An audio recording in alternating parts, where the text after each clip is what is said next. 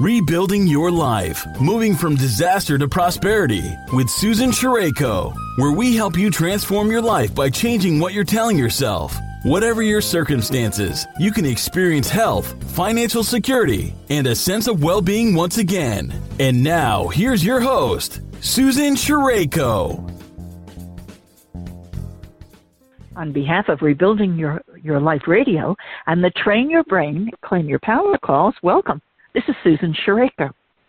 Our guest today is Alan Hall, who is author of the book The Naked Queen, A Tangential Arthurian Legend. Now, Alan's a 35-year veteran of the Triangle Theater in Chapel Hill in North Carolina, and he's a theater critic, and this is his first book. So let's find out more about his fascination with Arthurian legends. Please wave your hands to welcome Alan Hall. Hi, Alan. Welcome. How are you today? I am just great. It's one of those days when the clouds are coming in and we're trying to figure out, is it going to rain? How are you? I'm doing great. All ready for the holidays? As ready as I will ever be. Okay. That sounds like a familiar, refrain at this time of year. So, is it true that when you started your book, it was only going to be a short story? Yes, that's true. It started out as a short story about a seance. About a seance? Right. Wow. It was supposed to be I'm sorry, the word has just escaped me. I'm sorry. That's okay. You say it was supposed to be about a seance, is what you were saying.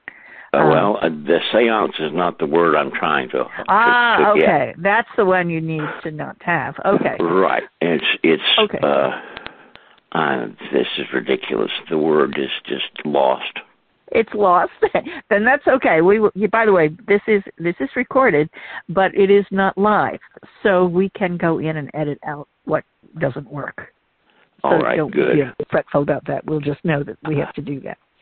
So you were going to make it a short story, but I gather the project took on a life of its own and it went a did. totally different direction. It started adding characters and dialogue and aspects that I had not yet examined, and it just grew and grew and grew and by the time I'd gotten everything built into it that I needed to explain what I was trying to do, I had increased the size of the thing to a novel length.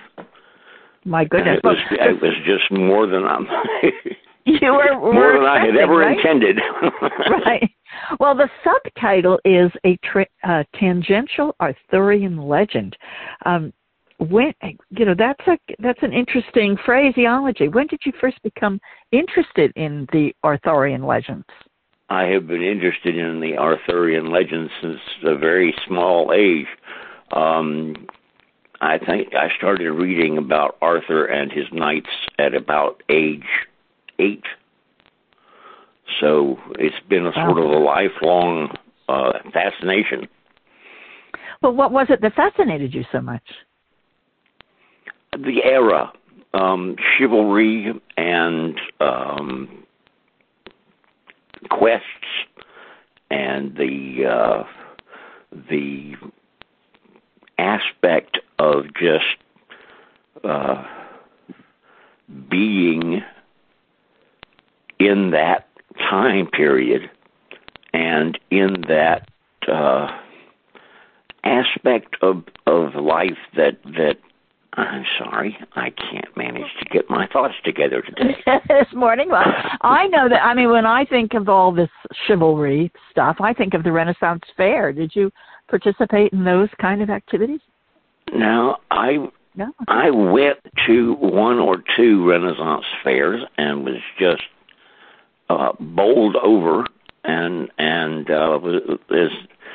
wanted to see the sword play and the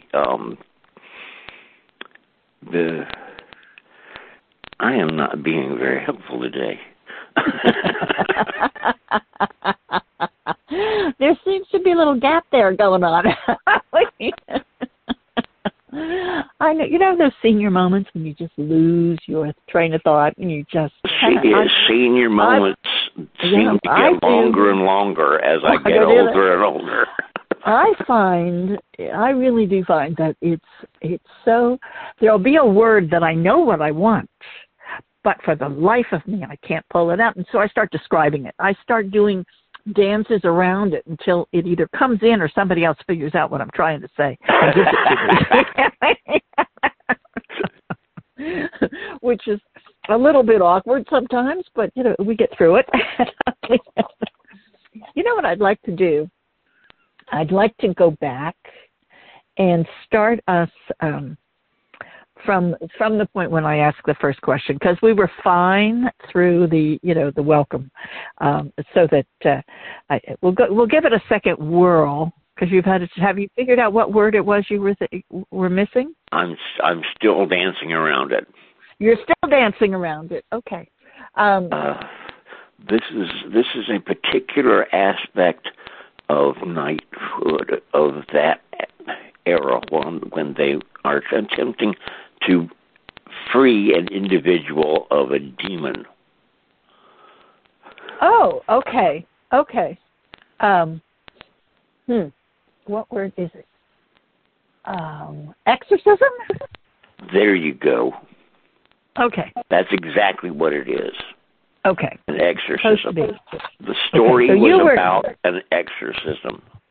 Okay, let's go back to that, and we'll pick it up, and we'll start through it. And what was the other thing? You were really fond of you wanted to stay at the Renaissance Fair to see the jousting, and the Are you typing? Am I doing what? Typing? I hear this typing. Click. No. Oh, interesting. Nope, I don't know me. what that is. Okay. All right. Let's go back. So, Alan, is it true that when you started this project, it was only going to be a short story? Yes, that's correct. It was going to be a short story about an exorcism, about freeing the king from a demon. But the aspects of getting to that point just took on a life of its own. And by the time I got through explaining everything I was trying to do, I had increased the length to from short story length to novel length. Oh, goodness. That's a lot more work than you planned. A lot more work. I gather you have been interested in Arthurian legends for quite some time. Since childhood.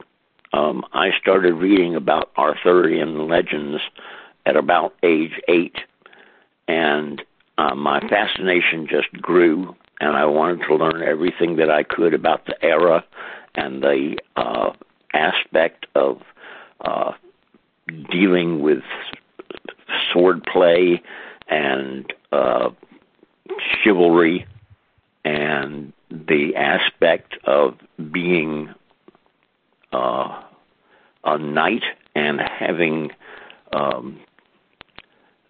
one's connection with a lady being of a chivalric, if that's a word.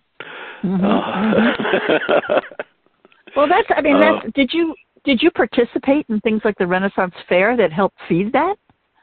I went to a couple of Renaissance fairs. They were not a lot of them, and I remember being fascinated with the sword play, and that being a spectator sport was just fascinating to me. That people would gather around and watch two men battle each other with swords. It was like was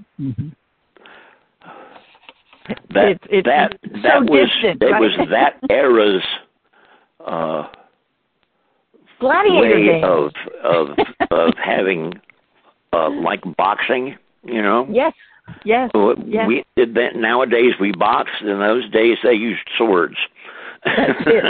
So why did you want to write this book?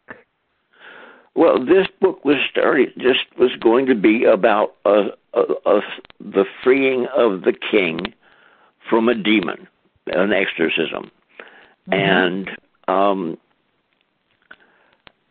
by the time I got to the point where I was ready to connect all the dots, I had multitudes of characters that I had never intended to create, and they were all speaking to me at the same time.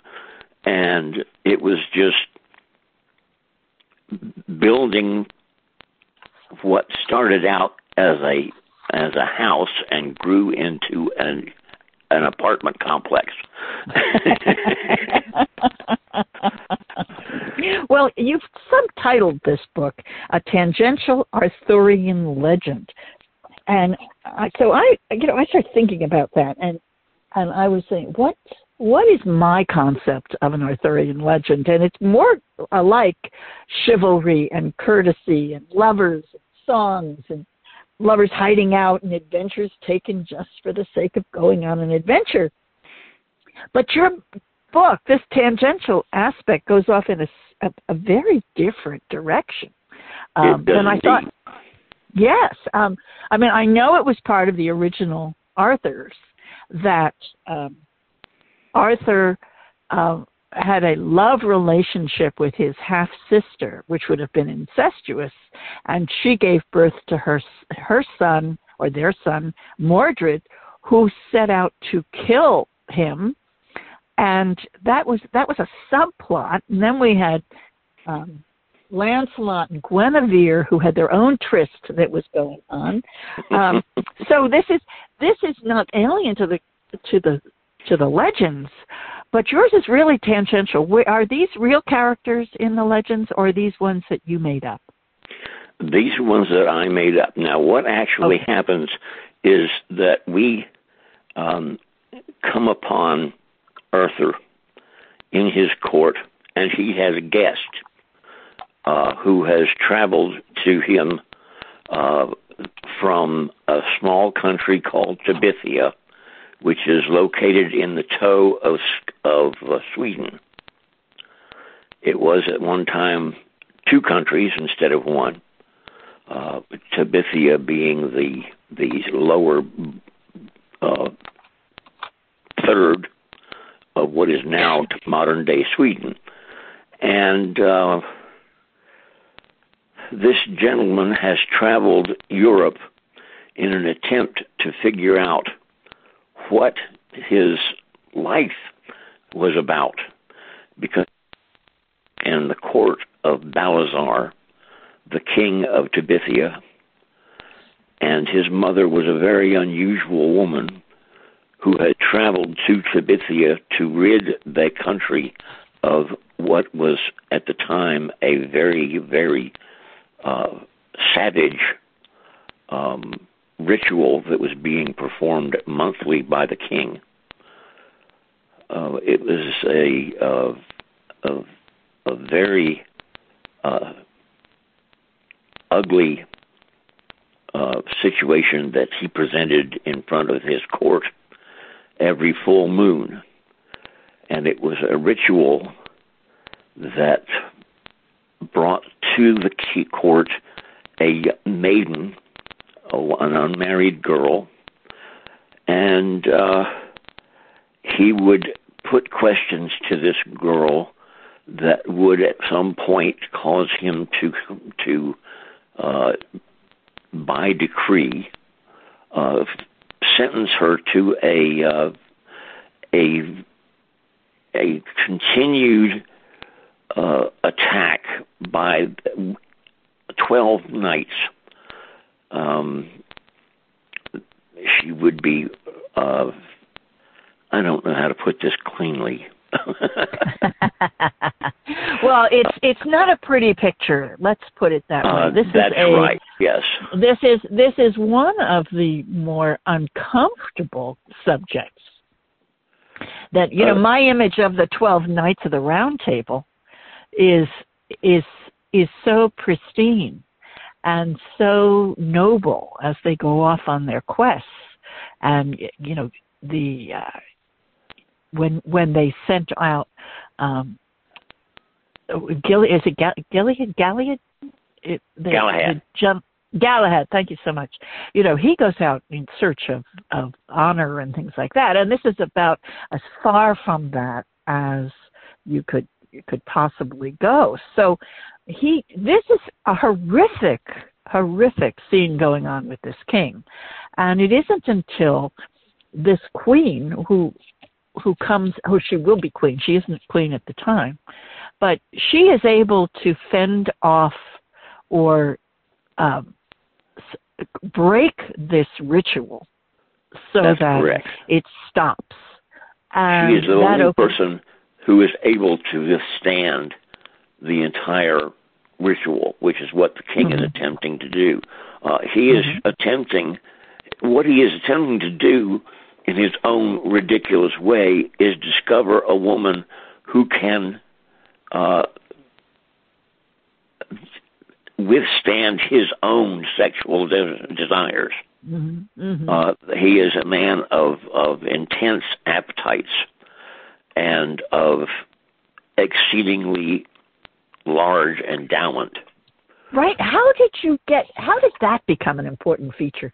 Because it's certainly not part of any of the Arthurian legends. It's a part of the entire thing is told to Arthur by this gentleman who comes to his court, and the aspect of Arthur is that he is being told this entire tale by this gentleman who comes to his court, and he comes rather cloaked. If you'll understand my meaning, he is the crown prince of Tabithia, but he does not reveal that information to Arthur until well into the story that he comes to tell him. It turns out that he is telling the story of Serenia, who turns out to be his adopted mother. She adopts him from the court of Balazar once she has become Balazar's queen, and sets him on the road to be the crown prince and future king of Tabithia. And it is that entire situation that he is trying to explain to Arthur in the hope that Arthur is going to be able to tell him what it all means. Because Darian, who is the actual main character of the story, has no idea what it means. And he has traveled across Europe speaking with crowns and heads of state in an attempt to discover what the devil was going on, because he doesn't know. Now and tell he me, tells what we see is his telling of his life to King Arthur over the course of a day. It takes an entire day for him to tell the story. And as it turns out, Arthur can no more tell him what it means than any other head of state could across the entirety of Europe. And so Darian is able to ask him one final question, which he has not been able to ask anyone else across Europe, which is an aspect given to him by the Lady in the Lake. On his way to King Arthur's court, he passes by the lake, and the Lady in the Lake tells him to tell Arthur his story, and if Arthur cannot help him, he must ask to speak to the mage. Now, Darian has absolutely no idea what this means, but when he tells the question to Arthur, Arthur immediately realizes that it is Merlin. that they should be speaking with. Mm-hmm. And it is Merlin who is able to finally explain all of this to Darien, because Merlin has been in contact with Darien's now dead mother, and she has told him the entire story. And so the mystery is revealed. Merlin, the aspects of what has gone on in Darien's life, so that Merlin is able to explain to him what has gone on and why. So this is a. Is he then able to go back home and take on his position as the crown prince, or that is the end of the story? Darien is on his way home to assume the crown at the end of the tale, where Merlin and Arthur are discussing what has gone on that day. So we see Darien as he is on his way back to Terabithia to take on what turns out to be a very long reign in that part of the world. Yes. So what's been the reaction to your book so far? Well, there have been some very favorable reviews, and we are in the process of expanding the circulation so that we are getting more and more readership. That always helps. Selling more books is a good thing. More awareness is good. That is the idea, yes. Yes. So what would you love to have happen with your book right now? We are in the process of approaching a what is referred to as a traditional publisher. And they are looking things over to see if this is something that they would like to do.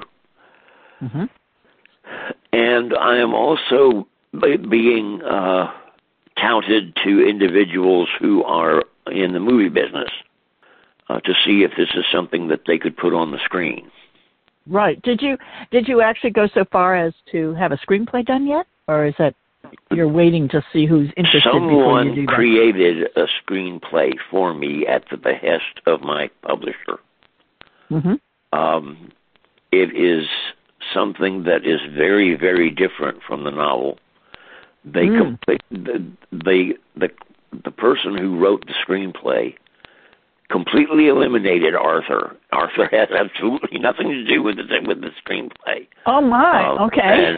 And we view the tale that that Darien is to tell Arthur in my book without referring to Arthur whatsoever. So it's rather a different creature than my book. Are you happy with that? No. No. Okay. Well, that's real. I mean, I think one of the most tricky things that we do when we offer a screenplay, a screenwriter, our children, as we say about a book like that, is that they may go off in a totally different direction. It doesn't work, and we don't want to put it out that way. It's just not what we want to do. Did he ever explain why?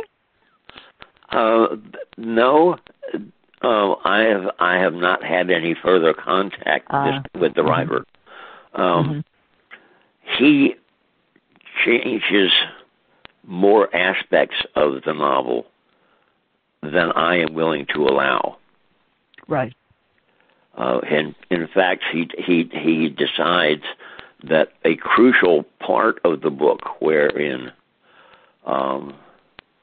the priest of the court is he gives his life in service to the king, and the screenwriter decided that he wasn't going to do that. He was going to have the individual who gives up his life in service to the king be an entirely different individual, and that was just Oh, wow. a part of Now, the aspect. This doesn't sound like this is the screenplay you're going to want to use. No. No. I mean, that's just, it may not even be the screenwriter you want to use at this point. You know, it may there just may be a difference in. It may simply be that philosophy. We're going to have to create a second screenplay. Yep. It's not unusual. Happens all the time. You know, it's one of the more frustrating things that if you're not in constant communication with the writer, that they would go off and, you know, do this on their own. It's really quite interesting. It would be good to hear what his philosophy was, why he did that, but interesting. Well, he decided that he wanted to take this rather interesting character who comes in the final chapters of the book, and seems to have properties of his own that are of the larger. He doesn't seem to have the same limitations on him that other human beings do. He has abilities of his own that the rest of us are not equipped with. But the screenwriter decided that was the individual he was going to kill off rather than the priest, who it is, in my considered opinion, it is necessary that the priest give his life in service to his king, not some other individual who just sort of walks into the situation at the end of the book. There's sort of a Fisher King aspect to that, you know, when you know, the spiritual leader of the kingdom is willing to lay down his life for the king. I can understand where you would feel that way. So are you going to keep writing at this point? I have a second book in the works, which sort of goes in and takes these same events and fills in the gaps surrounding them, so that it takes place sort of at the same time that the novel does, but takes on different aspects and tells the same story from different viewpoints. Oh, interesting.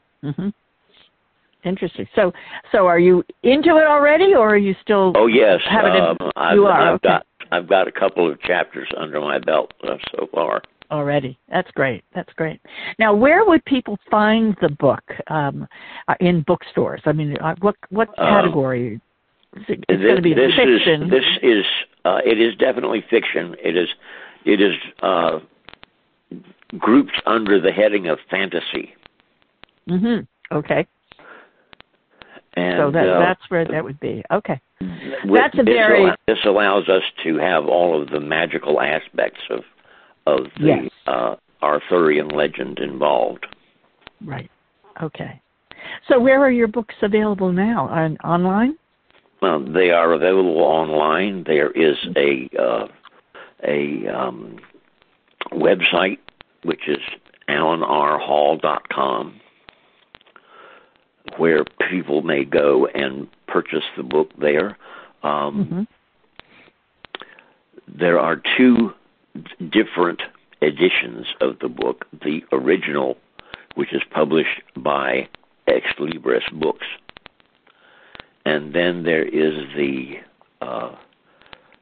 second edition, which is by Lettre Press, and this is the one that is more told from Serenya's viewpoint than from Daria. Okay. So that you have made a shift there in the two editions. Very interesting. Right. So if readers go to your website, which is the alanrhall.com, is there anything else on there except the book itself? there are a couple of interviews that are available that will tell them a little more about the story.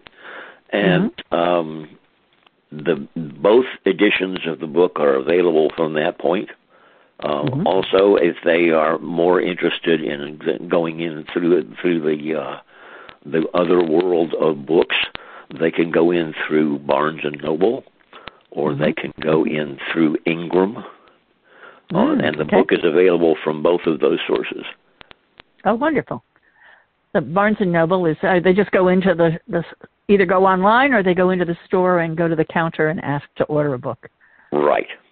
Right, okay. And it's available in from either source. Okay. Is it available in different formats? Yes, there is a book, an e-book edition. There is a paperback. There is a hardback. There is a hardback only in the original edition from Ex Libris. There was an original agreement between author and press to have both a hardback and a paperback from Lettra Press, but the hardback has yet to be published. So okay. Now, did you explore the idea of doing an audiobook as well? There is, as I understand it, an audiobook available. I have not examined it myself, so. Okay. And you were not part of the process of choosing who was going to be reading? Oh, no. That's seldom the author's prerogative.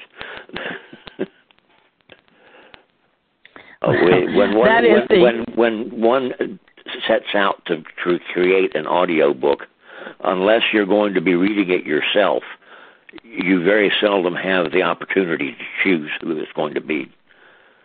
It's interesting because I've also heard authors who have had that. They've had the opportunity to listen to a multitude of actors read the parts, so they find the voice that they like for the character. But I imagine that's the publisher's priority to figure out which way works best for them. So, interesting. All right. Well, Alan, I really thank you so much for taking some time to be with us today and talk about this Arthurian legend in its tangential state. Yeah. I appreciate your setting up this interview for me. It's my pleasure.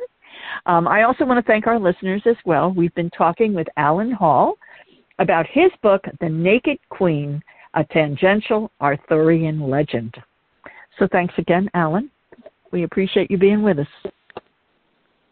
Thank you. And that is a wrap for us today. Bye for now, and have a great day. Okay, thank you. Okay, bye-bye. Bye-bye.